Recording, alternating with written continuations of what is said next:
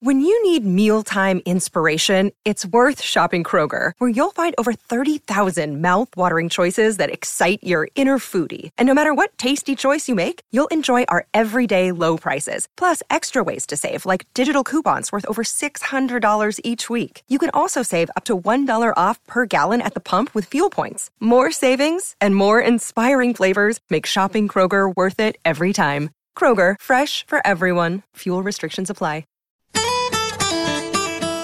Sharing ideas about money. This is Share Radio.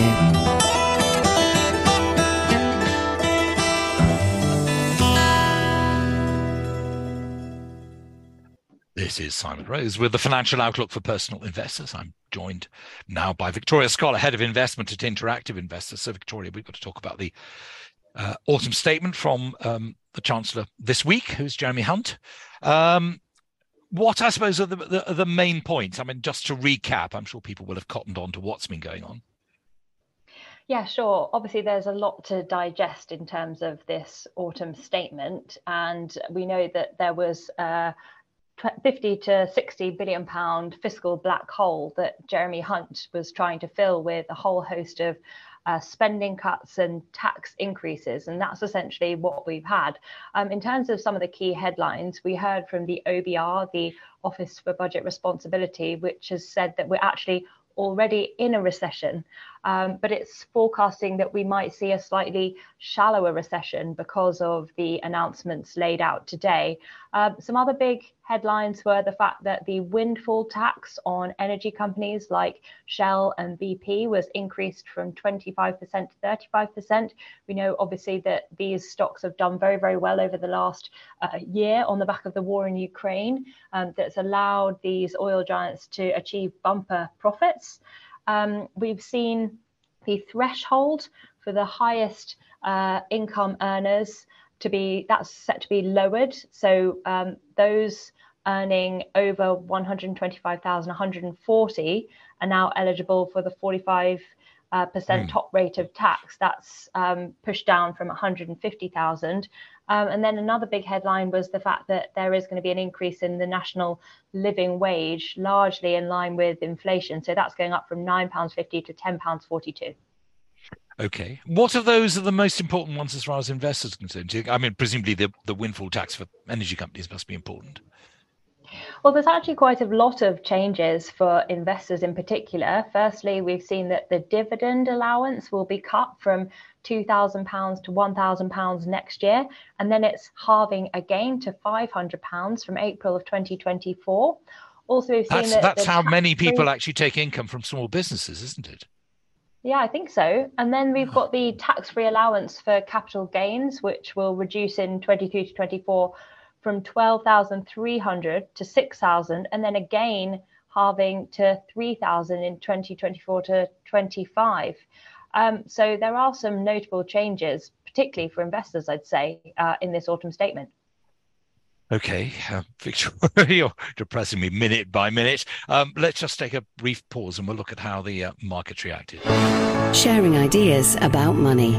This is Share Radio.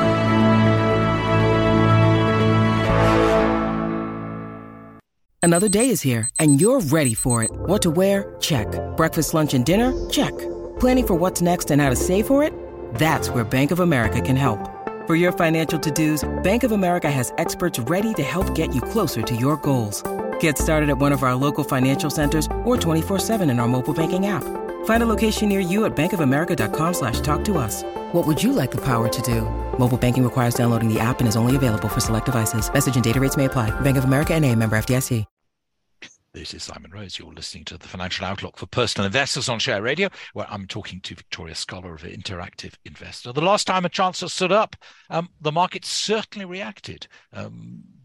Overreacted possibly. They then went back to roughly where they were before. But what has been the market reaction to this chancellor? Well, I think, as hoped for by the Chancellor, the market reaction to the autumn statement has been relatively muted. We've seen the pound trading lower against the US dollar, partly reflecting the fact that the OBR said that the UK is already in a recession, but it's also being driven by today's strength in the US dollar, which we've seen is rallying against a whole host of different currencies. Now, I think the important market to look at really is the FTSE 250, because that's the most closely correlated to the domestic economy. We know the FTSE 100 is a very international, outward-looking index of international companies and dollar earners. And it's also got a lot of oil companies, which is affected by the war in Ukraine. So the reaction there also has been relatively muted. There's been a little bit of negativity coming through, but nothing compared to what we saw in the aftermath of the fiscal fiasco and the mini budget, which sent the bond market plunging. And like you mentioned, we saw the pound slump to an all-time low against the US dollar, almost trading 1-for-1 against the greenback. But we have seen the pound certainly recover quite a lot of lost ground. It's up by almost 4% over the last month. But, longer term, the pound has still been in a downtrend for most of this year. Again, a lot of it driven by the strength of the US dollar. There's been so much demand for the greenback this year, which has pushed the pound and other currencies lower against it. But just to get a bit more specific about the market reaction, it was interesting what we saw from the electricity companies like SSE and Drax and Centrica and National Grid, because they had an extremely volatile trading session so far today. We saw stocks in the sector initially moving sharply lower after the Chancellor extended the windfall tax onto these companies, imposing a 45% levy, which was higher than analysts were expecting. But we later saw these companies swiftly reverse these losses to trade multiple percent into the green. And that, I think, is because Jeremy Hunt announced plans to extend the energy price guarantee for another year into 2024. And actually, Centrica is now the top performing stock on the FTSE 100 today. So you talked before about changes to CGT rules and to dividends. I think I saw somewhere they're now the highest tax take ever on record in the UK. Are there things investors should be doing, readjusting their portfolios in any way, or is it too early to say? Well, I think a lot of what we learned today was already signposted. We were bracing for major cuts to spending and major tax increases.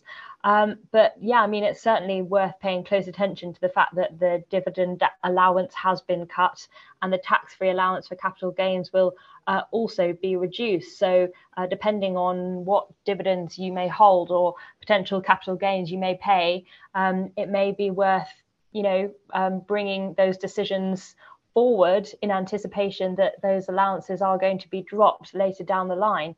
But, of course, it depends on what you think is going to happen to the assets in question, whether you think there's more upside to be had in terms of potential, stock market appreciation or appreciation of the asset that could offset that to some extent. But if you're purely looking at the allowances alone, it does look very clear that both the dividend allowance and the tax-free capital gains allowance are on the decline.